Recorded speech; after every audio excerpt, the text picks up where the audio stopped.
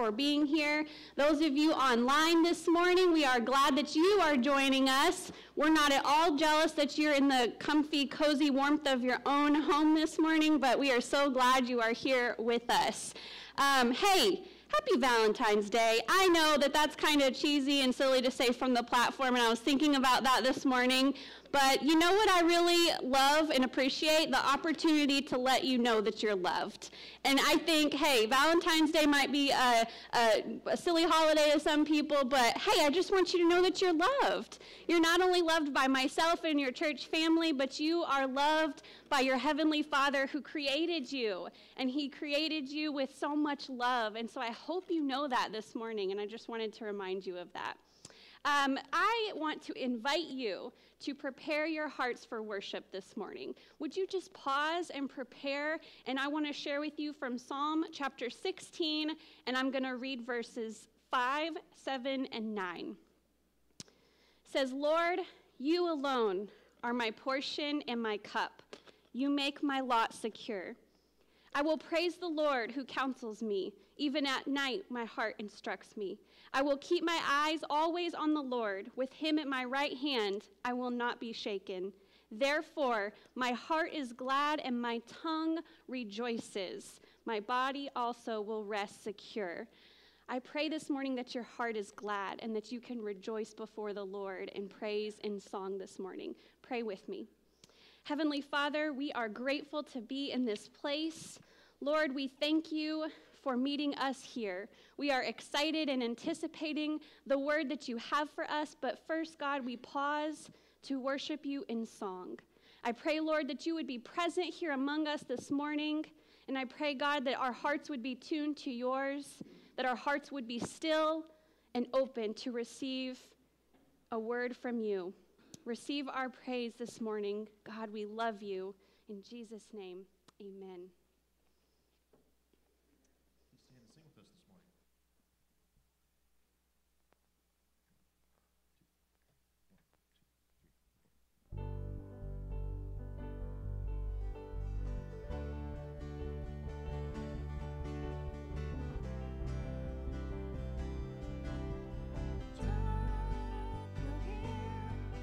To have love and hear the noises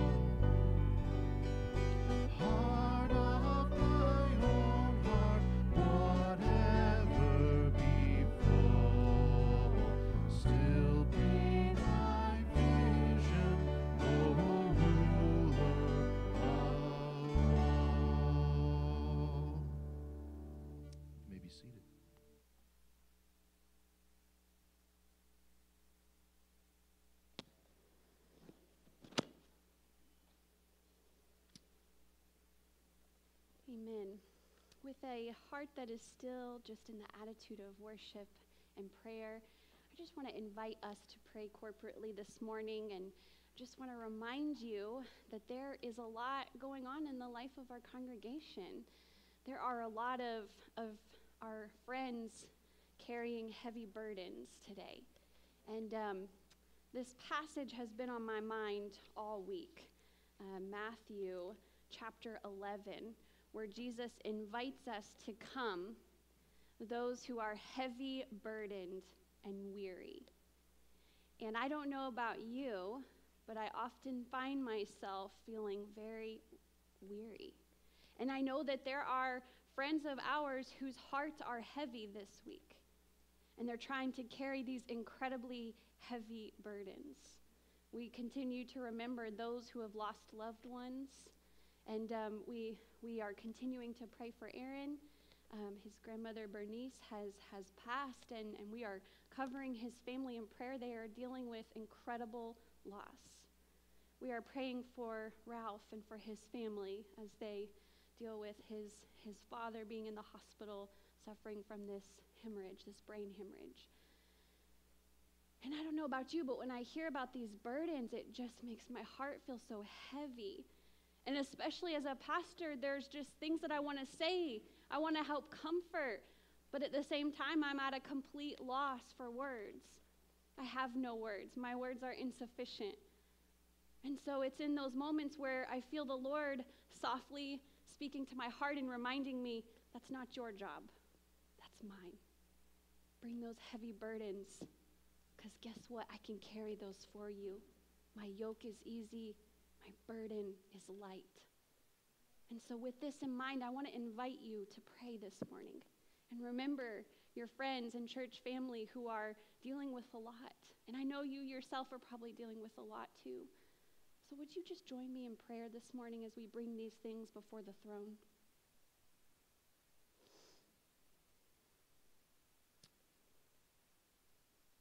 Heavenly Father, we are heavy-hearted and burdened this morning. Lord, I feel that our congregation as a whole, we are just dealing with insurmountable loss. And we feel that for our brothers and sisters, and we carry that this morning. Lord, our hearts are heavy for them, and we just want so badly to be able to bring comfort in some way. And that's such a challenge in these times. But God, you are faithful in your love and in your reminder that it's in these moments when we are at our weakest that we see your strength in such new and powerful ways. We are reminded in these incredibly difficult moments that there is so much that we can't bear on our own. We come to the end of our rope, and we often throw our hands up and we just say, God, I can't do this. I can't carry this. It's too much. And it's often in those moments of brokenness, complete brokenness and surrender, that you remind us, I know you can't carry this, but I can. And so God, I just pray that as we come this morning before you, hearts heavy, burdens heavy, God, I just pray that you would help us to find true rest in your presence. God, I pray that in this moment as we just pause and sit at your feet, that we could just breathe in your new life and the new ways that you want to sustain us in ways that you maybe haven't before. Ways that we haven't experienced before. So God, I just pray that you would hold those dear this morning who are grieving, whose hearts are heavy and broken. God, we know that you are capable of carrying these burdens, and we thank you for showing up in very real ways to help us through these difficult times. Lord Jesus, I thank you for your precious reminders that there is so much we can't get through on our own, and we find our need for our loving Savior who walks with us on the mountaintops, but also in the valleys. Thank you for being with us in the valleys. Lord, I just pray that as we open up your word this morning, I pray, God, that you would speak to us. I pray, Lord, that these words that I have prepared, that they would just be an echo of your words. I pray that you would teach us this morning, correct us if needed. Just continue to help us to be the community that you've called us to be. God, we love you. We give you our thanks and our praise for being so good to us. We pray all of this in the name of Jesus. And everyone said, amen and amen. Well, this morning we are going to be wrapping up our series, this series called Community. We are going to wrap that right up today, but I just want to remind you or just let you know that the discussion of what it means to be a spirit-filled community does not end here. This is only the beginning. And we have paused for the past few weeks to just break this down and really see what this looked like and what it can look like for us. And so the discussion is, in a way, just beginning. And there's so much that I want to say today that just didn't fit in with this sermon. And so I may be shooting out a few emails this week, or at least one, that just kind of wrap up some other thoughts that kind of go along with this. But we are still going to be looking at what it means for us to reflect the spirit-filled community that we see in Acts chapter 2. So don't worry, that's not going away. But we are finishing up this particular series today. That we began this series on week 1, where we looked at in verse 42, Acts chapter 2, verse 42, where Luke says that the believers devoted themselves to the apostles' teaching and to fellowship. We broke those down both in week 1. We looked at the believers' devotion to the apostles' teaching, but we also talked about how important the teaching is, but also the testimony, that we ought to do something with that teaching, and we ought to share that with other people. We talked about last week, week 1, we talked about fellowship as well. We talked about how as spirit-filled people, we are to open up our table to the other, kind of our metaphorical table. We are to invite others into our spirit-filled fellowship because we know that they are hungry for that. And then last week, we looked at the actual table, the physical table, the breaking of bread, and we talked about how the apostles held dearly this practice of breaking bread, both just in a normal meal, but also celebrating together and coming to the communion table to recognize the Lord's Supper and Holy Communion, that these are two very important components when it comes to the life of the church. We had a beautiful time of communion last week, coming together to the table. And so this week we are talking about the believer's devotion to prayer. And so I'm going to invite you to stand one final time as we read this passage this morning. You might have it memorized by now, and I hope maybe it's sticking a little bit more than it did before. So let's read Acts 2:42 through 47. Follow along. They devoted themselves to the apostles' teaching and to fellowship, to the breaking of bread and to prayer. Everyone was filled with awe at the many wonders and signs performed by the apostles. All the believers were together and had everything in common. They sold property and possessions to give to anyone who had need. Every day they continued to meet together in the temple courts. They broke bread in their homes and ate together with glad and sincere hearts, praising God and enjoying the favor of all people. And the Lord added to their number daily those who were being saved. This is the word of the Lord this morning. Thanks be to God. You may be seated. So this week we're looking at prayer, the believer's devotion to prayer. I wonder if Luke saved the best for last, or the most important for last. I don't know. I think they're all important. That's why they're each given specific attention in verse 42. But it wasn't lost on me the importance of prayer. And as I studied that this week, I recognized the importance of prayer when it comes to being a spirit-filled church. That word that Luke uses, that word prayer, it refers simply to the prayers or in some cases it referred to the place of prayer. We cannot overlook the Jewish context of this text today, that the apostles and the believers were certainly devoted to praying, the sacred act of praying, but they were also very devoted to going to the temple together to pray. That was sacred to them. And we know that when Jesus came and through his life, death, and resurrection, we know that we don't have to be in a specific place at a specific time to pray. We know that we can pause at any moment and pray and worship our Father. But we also know that this was still important in the Jewish context, that they held dearly their devotion to going to the temple together to pray. And God honored that devotion. God saw that and he honored that and he showed up in that. That was essential. That was an essential part of the Jewish culture. And so we can't really overlook that. But Luke is really emphasizing here, what he's really emphasizing here is the believers' unity and devotion to prayer. It was crucial. It was an essential part of who they were as a spirit-filled church, being devoted to prayer. See, what I want you to hear this morning is that prayer is essential in the life of a believer, in the life of a spirit-filled community. Prayer is absolutely essential. And I think we would all agree with that, but this is where some tension comes into play. Because oftentimes, even though we would say and agree that prayer is essential, that it oftentimes is our weakest discipline. I don't know about you, I hope I'm not alone in that, but prayer is oftentimes the area of my spiritual life that can sometimes be pushed to the back burner. In fact, I felt seen and heard as I was reading a book this week, and the pastor, the author of the book, he said, I wish I prayed as much as I talked about the importance of prayer. And that felt a little convicting.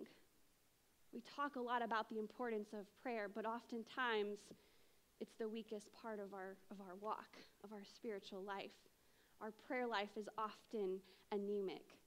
There was an American author by the name of E.M. Bounds, and I've read this quote from him that I feel like kind of explains why this tends to be the weakest part of our walk with the Lord. That oftentimes the church has overemphasized programs, we've overemphasized productivity, we've overemphasized even sometimes the preaching portion, and we've overemphasized what we can do. What can we do better? What can we add to the service to make it more attractive and better? What can we do as people? What plans can we make to make this all better? And I feel like E.M. Bounds, even though it was a while ago, he spoke to this and said, no. What the church needs today is more prayer. The church needs men and women who are devoted to prayer. You don't need more programs. He said, you don't need more machinery. You don't need better. You need men and women of prayer. You don't need more novel methods. You need men mighty in prayer. He says the Holy Ghost does not flow through methods, but through men of prayer. And so I often wonder if we've replaced prayer with programs and methods. What we can do, what's productive for us in our eyes.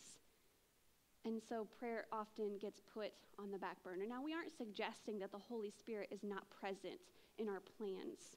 We're not suggesting that the Holy Spirit is not there when we make plans and when we try to do things to our best ability. The Holy Spirit is in that, and the Holy Spirit certainly anoints that.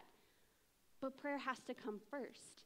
Prayer has to fuel everything we do, otherwise it will probably fall flat. And I think that's what we have to recognize. And so in Acts, we see this challenge that prayer wasn't what came later. Prayer wasn't an afterthought. It's what came first. And all throughout the book of Acts, you see mighty things done in the name of the Lord, and prayer was often before those things. Prayer took place before those things. I read this week that there are at least 30 references in the book of Acts alone to prayer. And so I went through the book of Acts quickly this week again, and I just wanted to highlight a few of the incredible things we see in the book of Acts and remind you that prayer was certainly involved. We see in Acts chapter 1, right out of the gate, right after Jesus' ascension, what did Jesus tell them to do before he ascended? He said, go and wait for the Holy Spirit to come upon you. And what did they do? They immediately left and they went to the upper room. And in Acts chapter 1, verse 13 and 14, Luke tells us, when they went upstairs to the room where they were staying, those present were Peter, John, James, Andrew, Philip, and Thomas, Bartholomew and Matthew, James, son of Alphaeus, and Simon the Zealot, Judas, son of James. They all joined together constantly in prayer, along with the women and Mary, the mother of Jesus, and his brothers. They joined together and were constantly in prayer. And then what do we see that happens in Acts chapter 2? The Holy Spirit comes. They experience the Holy Spirit on the day of Pentecost. This prayer preceded the day of Pentecost. We see later on in Acts chapter 4 in response to persecution. That's when persecution begins to break out. We see that a lot in the book of Acts. And so Peter and John, upon being released from jail in Acts chapter 4, Luke says, when the believers heard this, that James and John were, or Peter and John were being put in jail, when they heard this, they raised their voices together in prayer to God, and they said, Sovereign Lord, you made the heavens and earth and sea and everything in them. And then later on, he says, after they prayed, the place where they were meeting was shaken, and they were all filled with the Holy Spirit and spoke the word of God boldly. See, through prayer, the church was strengthened in their difficult moments. We see later in chapter 6. I love how we see in chapter 6 that the believers, the disciples said, we need a prayer ministry because we're beginning to do a lot of things for other people. This ministry is growing and the needs are growing and we're tending to those needs, but we don't need to take away from the prayer. We don't need everyone busy with the doing. We need some that are still going to continue to pray for this ministry. And so in chapter 6, essentially what you have is people devoted specifically to a prayer ministry where their responsibility was to pray for the church, to pray for the ministry that was before them. And through their faithful prayers, this ministry is sustained. We see in chapter 7, as Stephen, the first Christian martyr, is being stoned to death, what does he do? He stops and he prays.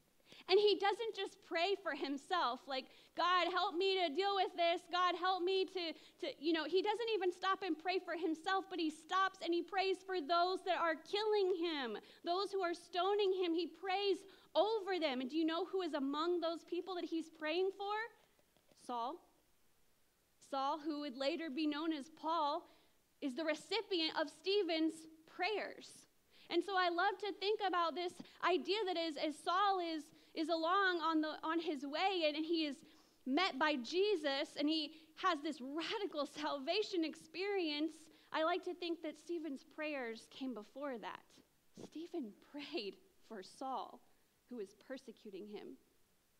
Prayer was needed for those that were being persecuted. And then finally, I could go on and on, but finally in chapter 8, I love this too. The apostles begin to hear that the gospel is spreading to Samaria. And we know the tension between Jews and Samaritans. But as they hear that the gospel is spreading to Samaria, Peter and John are going. And as they're going, they pray that the believers would not just receive salvation, but that they would receive the Holy Spirit. That the Holy Spirit would come upon them as well. And guess what? He did. He did. Prayer is what was needed so that believers could grow deeper and experience God in new and powerful ways. We could go on and on, but the book of Acts is full of moments of prayer. Prayer was a part of their inception, and it was a part of who they were to the very end. You see, prayer preceded powerful works. Prayer preceded the sharing of the gospel. Prayer preceded these incredible healings that take place. Prayer preceded these salvations, these baptisms in the Holy Spirit. Prayer preceded this miraculous intervention that we see in the book of Acts. Prayer preceded the unity that we see among the believers. Prayer preceded the ability to withstand persecution. Prayer is essential in the life of a spirit-filled community. My question for us is, do we find this to be true in our own lives and churches? Do we find this to be true?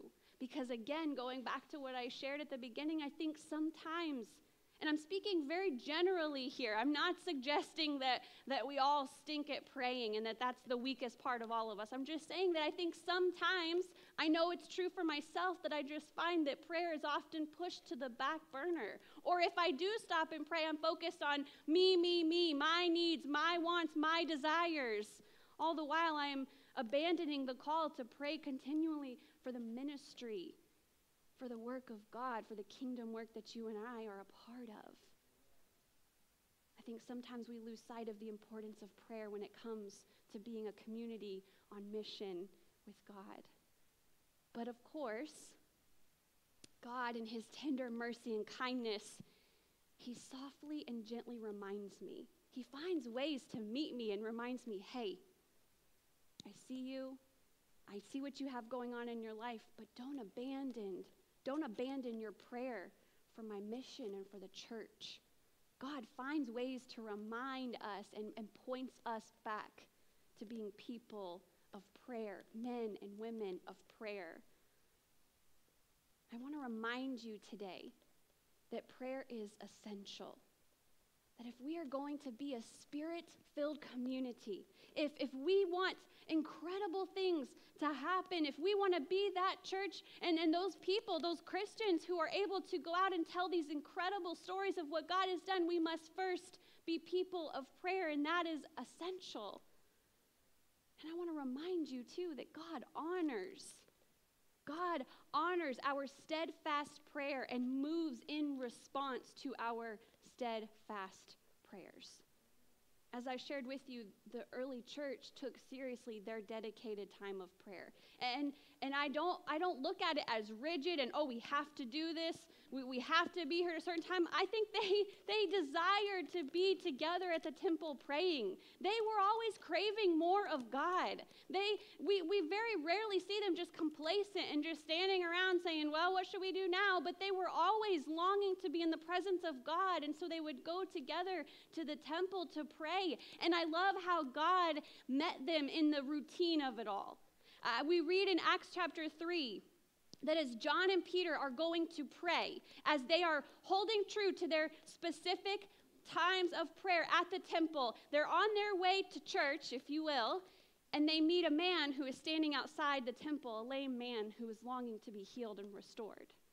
And I love how in the midst of their dedication to going to the temple to pray, God provides them with an opportunity to show the power of Jesus Christ as they pray over this lame man, and he is indeed healed and restored. See, sometimes prayer does need to be intentional and structured. I know for me, if there's a specific thing that I'm wanting to lift up faithfully to God, and it's so important that I just don't want to forget it, I will oftentimes set a reminder on my phone to pray over a specific thing. And so I thought this week, sometimes prayer does need to be intentional, and we just have to, it's a discipline, and so we have to do things that will help us to be faithful in our time of prayer. And so I thought this week, and I felt challenged, what if we all set an alarm on our phones for 2:42 p.m. and we just paused at 2:42 p.m. or 2:42 a.m. if you're that kind of person. I will not be praying at 2:42 a.m. unless God wakes me up, and then I will.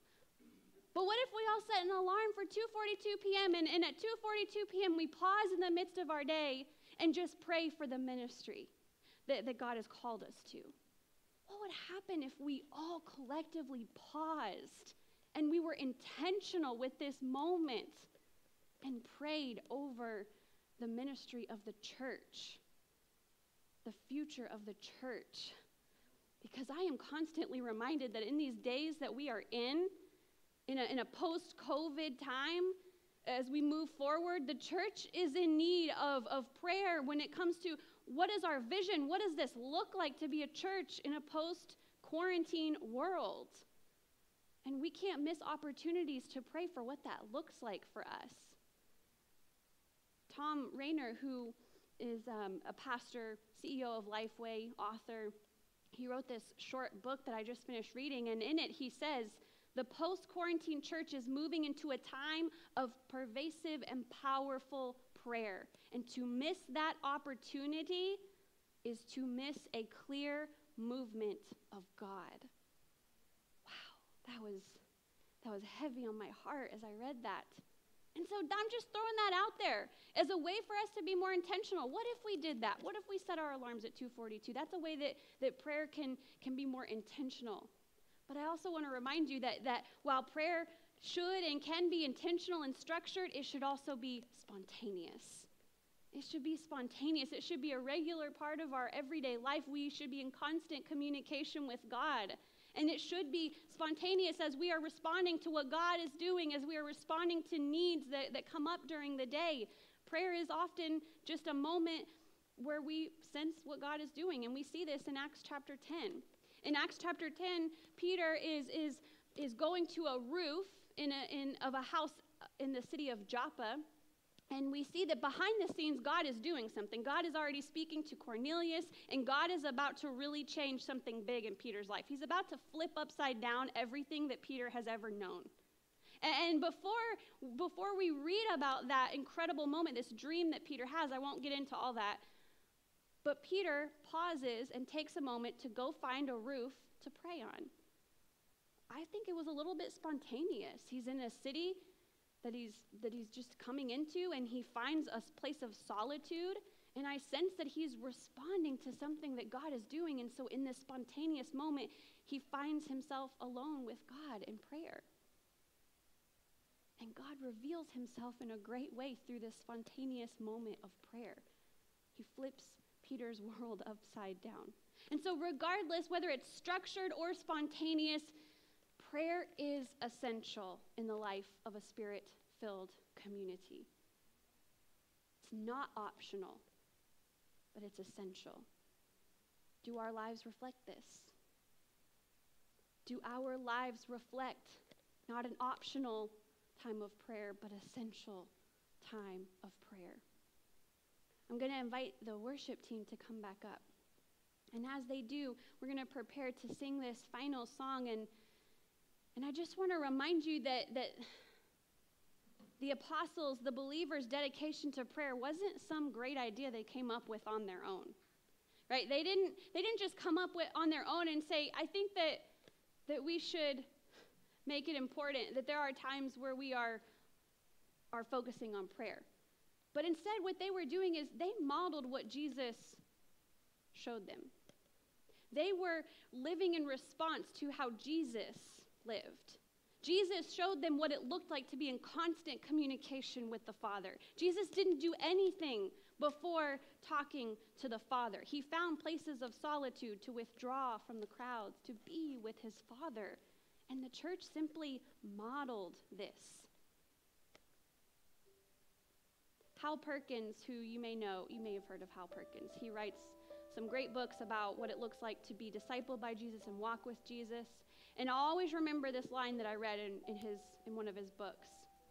He says, since Jesus spent much time alone with his Father, and we are his followers, how important is it for us to set aside time to be with our Father? It's not optional. It's essential. And so I just want to challenge you this morning to think about and consider, what does your prayer life look like? Would you say that your prayer life is robust? That you feel like you are able to, in this season of life, dedicate a good deal of time to prayer? And if you say, yes, my prayer life feels, it can always get better, and there's not too much praying that can be done. But if you feel like your prayer life is robust, I want to encourage you, don't waver. Don't fall from that. Continue to remain steadfast in prayer. But maybe you might say, well, my prayer life could use a little bit of attention. I've been particularly busy and distracted lately, and it could use a little bit of attention. I just pray that you will do something. The idea that I threw out was just one idea, but do something to make it more intentional. Do something that can help you remember to give it more attention. And maybe some of us would just admit and confess today, my prayer life is weak and it desperately needs revitalized. Can I just let you know that you're not alone in that? That we all find ourselves there from time to time? But God in his loving mercy and grace reminds us how important it is. And so as we sing this song in response, I just want to invite you to pray to God and ask him to help you with this, and ask him to show us what it looks like to be a spirit-filled community who finds prayer essential. And I just invite you to respond to how the Lord is speaking to you this morning. Stand and sing with us this morning. This is my desire to honor you, Lord, with all my heart I worship you.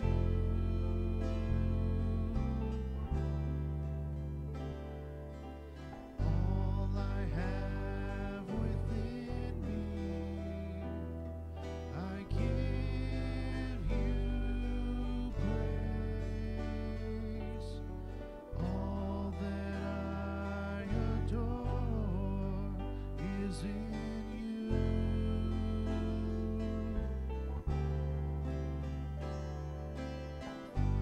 Lord, I give you my heart, I give you my soul. I live for you alone. Every breath that I take, every moment I'm awake. Lord, have your way in me.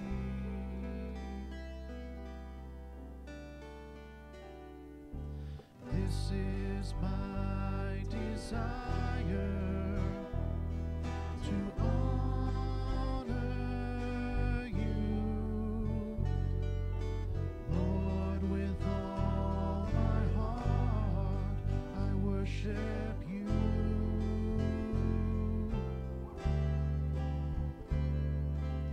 All I have within me I give you praise.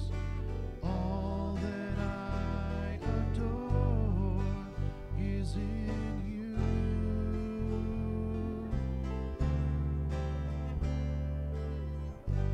Lord, I give you my heart, I give you my soul. I live for you alone. Every breath that I take, every moment I'm awake. Lord, have your way in me. Lord, I give you my heart, give you my soul. I live for you alone. Every breath that I take, every moment I'm awake. Lord, have your way in me. Lord, have your way in me.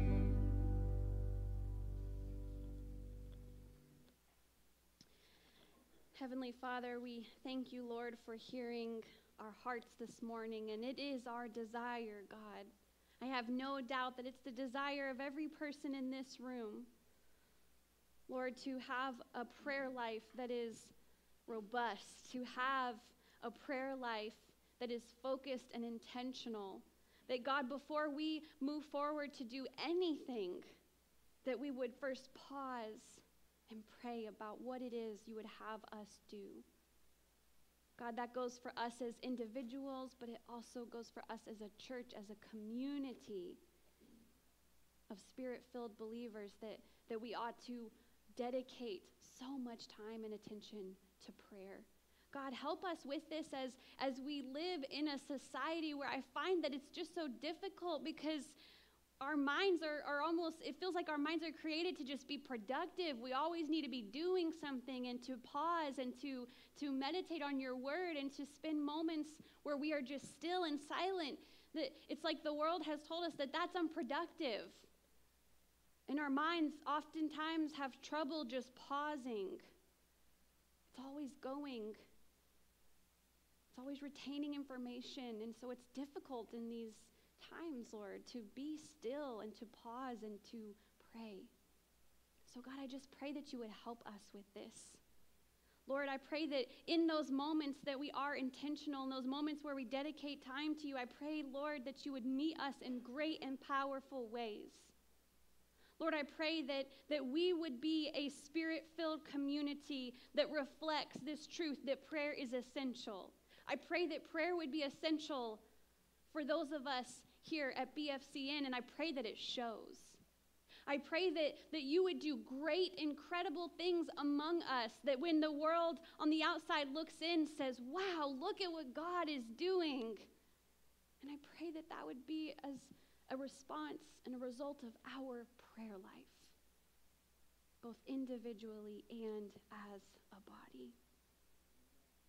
Lord, I pray that you would help us in the days ahead as we are discovering what it looks like to be a church in a post-pandemic, post-quarantine, post-COVID world. We know that it's probably going to look different, and for a lot of us, that is scary. For a lot of us, that makes us feel uncomfortable. And so, God, I just pray that before we take on those feelings of anxiety, I pray, Lord, that we would just pause and lift that up to you and give that to you so that you would give us an imagination for what it looks like to be a church that is missional and effective in a post-COVID world. Lord, thank you for hearing our hearts, our desires this morning. Lord, we love you, and we pray all of this in the name of Jesus, who is capable of helping us and hearing us. And everyone said, amen and amen. You may be seated. Just a few more things before we leave this morning. You know, it's wonderful when the sermon series and the sermons that you plan line up with things that are coming up. And so it's just so great that this sermon and this series lined up against the season of Lent. Because the season of Lent begins this Wednesday with Ash Wednesday.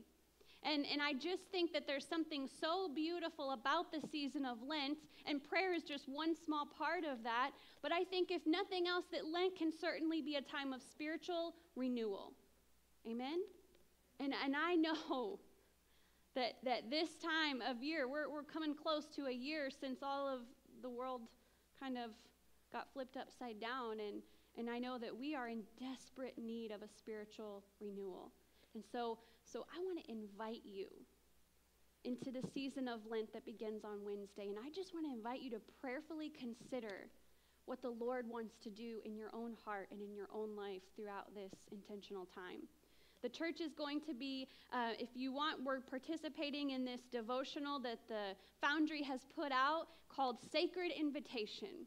And I think that's so perfect because that's exactly what Lent is. It's a sacred invitation. You and I are being invited to join Jesus on this journey to the cross.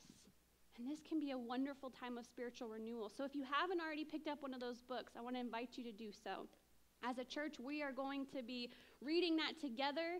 And then so here's what you can expect during the season of Lent. So on Ash Wednesday, this Wednesday, we are going to have an Ash Wednesday service at 6:30 p.m. That'll be both here in person as long as the weather cooperates, but it will also be online. So you can join us online if you're not able to be here in person. And so we'll just have it'll look very similar to what your service looked like last year. And it's just going to be a beautiful time of intentional prayer and preparation for the season of Lent. And then following our Ash Wednesday service, each Wednesday throughout the remainder of the season of Lent, we will gather online at 6:30 through Zoom to talk about what we are reading as a church together in the Sacred Invitation devotional. And I hope, my vision and my hope for this time is it's not going to be a time of teaching where I'm just talking at you, but I hope it's a time where we can collectively share the wonderful things that God is teaching us and doing in our lives during this intentional time. So I want to invite you onto this journey with us. Would you journey with us throughout the season of Lent, praying that it's a time of spiritual renewal, a time of revitalization for ourselves and for the church as a whole. Amen? Thank you for joining us on that. I also want to remind you this morning to turn in your Mosaic baby bottles. And if you don't have those with you today, I'm sure you could swing by and bring those by the office sometime this week. Don't forget the alabaster offering will be taken through the remainder of the month of February, and that box is in the foyer. And I also want to remind you that if you do come by the office this week, they will be closed tomorrow in observance of President's Day, but we will be here Tuesday, Wednesday, and Thursday if you want to bring those by. And finally this morning, I just want to remind you that you can give online if you are not able to be here with us. There's all these giving options. Of course, you can drop your tithes and offerings in the plate as you exit the sanctuary. And brothers and sisters in Christ, I just want you to leave this place knowing that you are loved. And I'm excited to journey with you throughout this time coming up, the season of Lent. And so brothers and sisters in Christ, I pray that you will leave this place in the name of our Lord and Savior. And I pray that you would go this week and be people filled with prayer. Amen. Amen.